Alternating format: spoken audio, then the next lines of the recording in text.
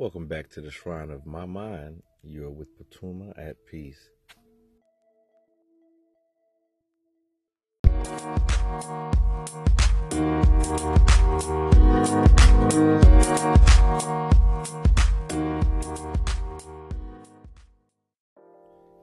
This episode is called Being a Shaman in America is Crazy. So when we come back, we'll get into it.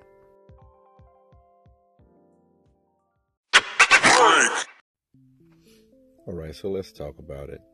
Me, myself, I was born in Augusta, Georgia. I was raised in Aiken, South Carolina, below the Mason-Dixon line.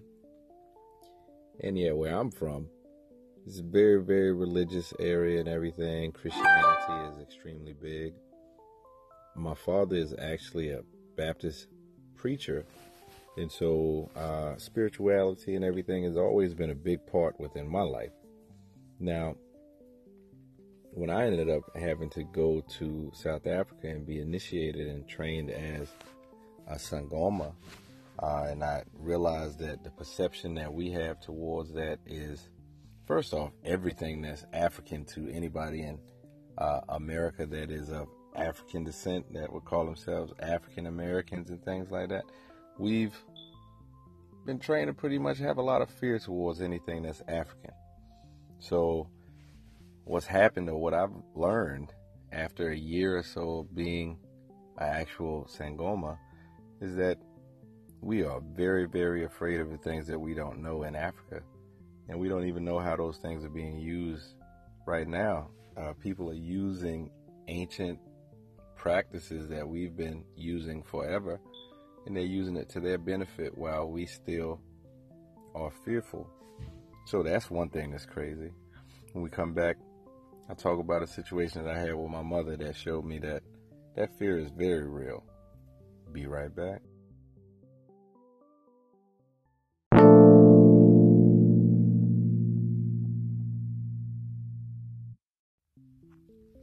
So yeah, it was February 1st, the beginning of Black History Month, and I was getting ready to go somewhere with my mother, and I went to go and put the headdress represented in Zulu is called a ochelo, is where Europeans got the concept of putting that ring around the little babies' heads and the little winged beings that they were calling angels. It's the same concept, and they call it a halo, right? But anyway, I put this ochelo on my head, and first off, it's an honor to be able to even wear it, and it represents ancient African traditions, right? But as I was getting ready to walk out the house with my mother literally, I could see the fear in her eyes, and she said, "Now, you know you can't wear that out with me, out in public." And I said, "Well, Mom, it's the beginning of Black History Month. I can't even wear it during Black History Month." And like I said, I could see the fear. So then the question comes, where does this fear come from, right? Well, just taking a moment to be able to understand where my mother is coming from.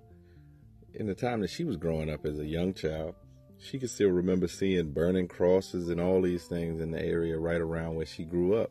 So she could see all those things. And so everything that ended up being African to our parents, our grandparents, our great aunts and great uncles and things of that nature, a lot of that has literally been put into their head that anything that's African could get you killed. So that's an extreme fear.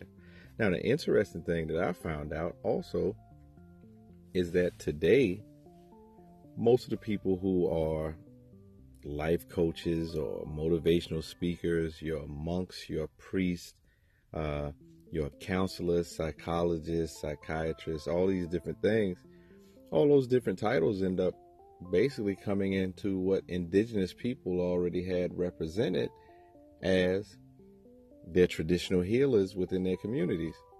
So nowadays, people are utilizing many of the same types of practices that they learned from indigenous people.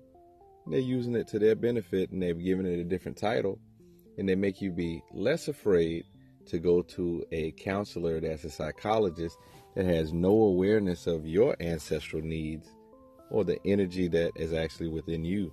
that's encoded into your DNA and everything else. So as we get ready to wrap this up, we'll be right back.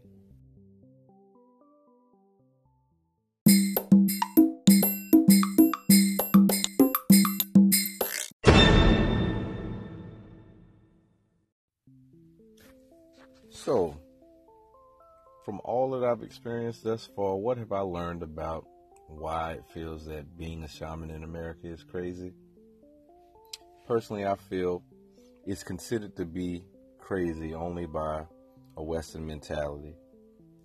And if me actually following my inherited traits and my ancestral wisdom and knowledge, going back to Africa in order to be able to reconnect with something that I lost, if that's considered to be crazy, then I'll be happy to be crazy. Especially if what's going on inside of this country isn't already considered to be crazy in and of itself. I don't want to be that crazy. So I guess this type of crazy is good enough for me.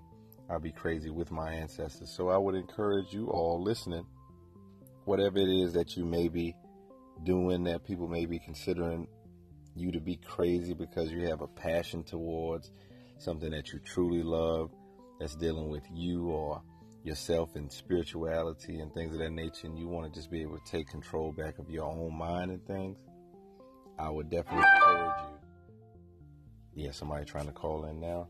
But I would definitely encourage you, anybody who calls you crazy due to that, be crazy. Be as crazy as you have to be. Because the same people who they are using to be able to diagnose us as crazy, as their psychologists and things of this nature, they went to go and study the so-called crazy people before they even learn what they've learned. So with that, we say Tokoza. Thank you all for listening. See you again on the next podcast.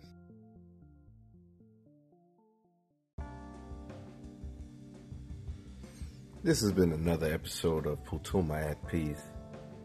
Please feel free to leave any messages, any questions that you may have, because those questions may end up being topics on our next episodes.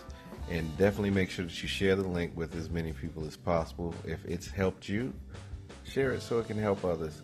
And we'll keep putting things out. Definitely appreciate you. Stay at peace. This is Putuma at Peace. Out.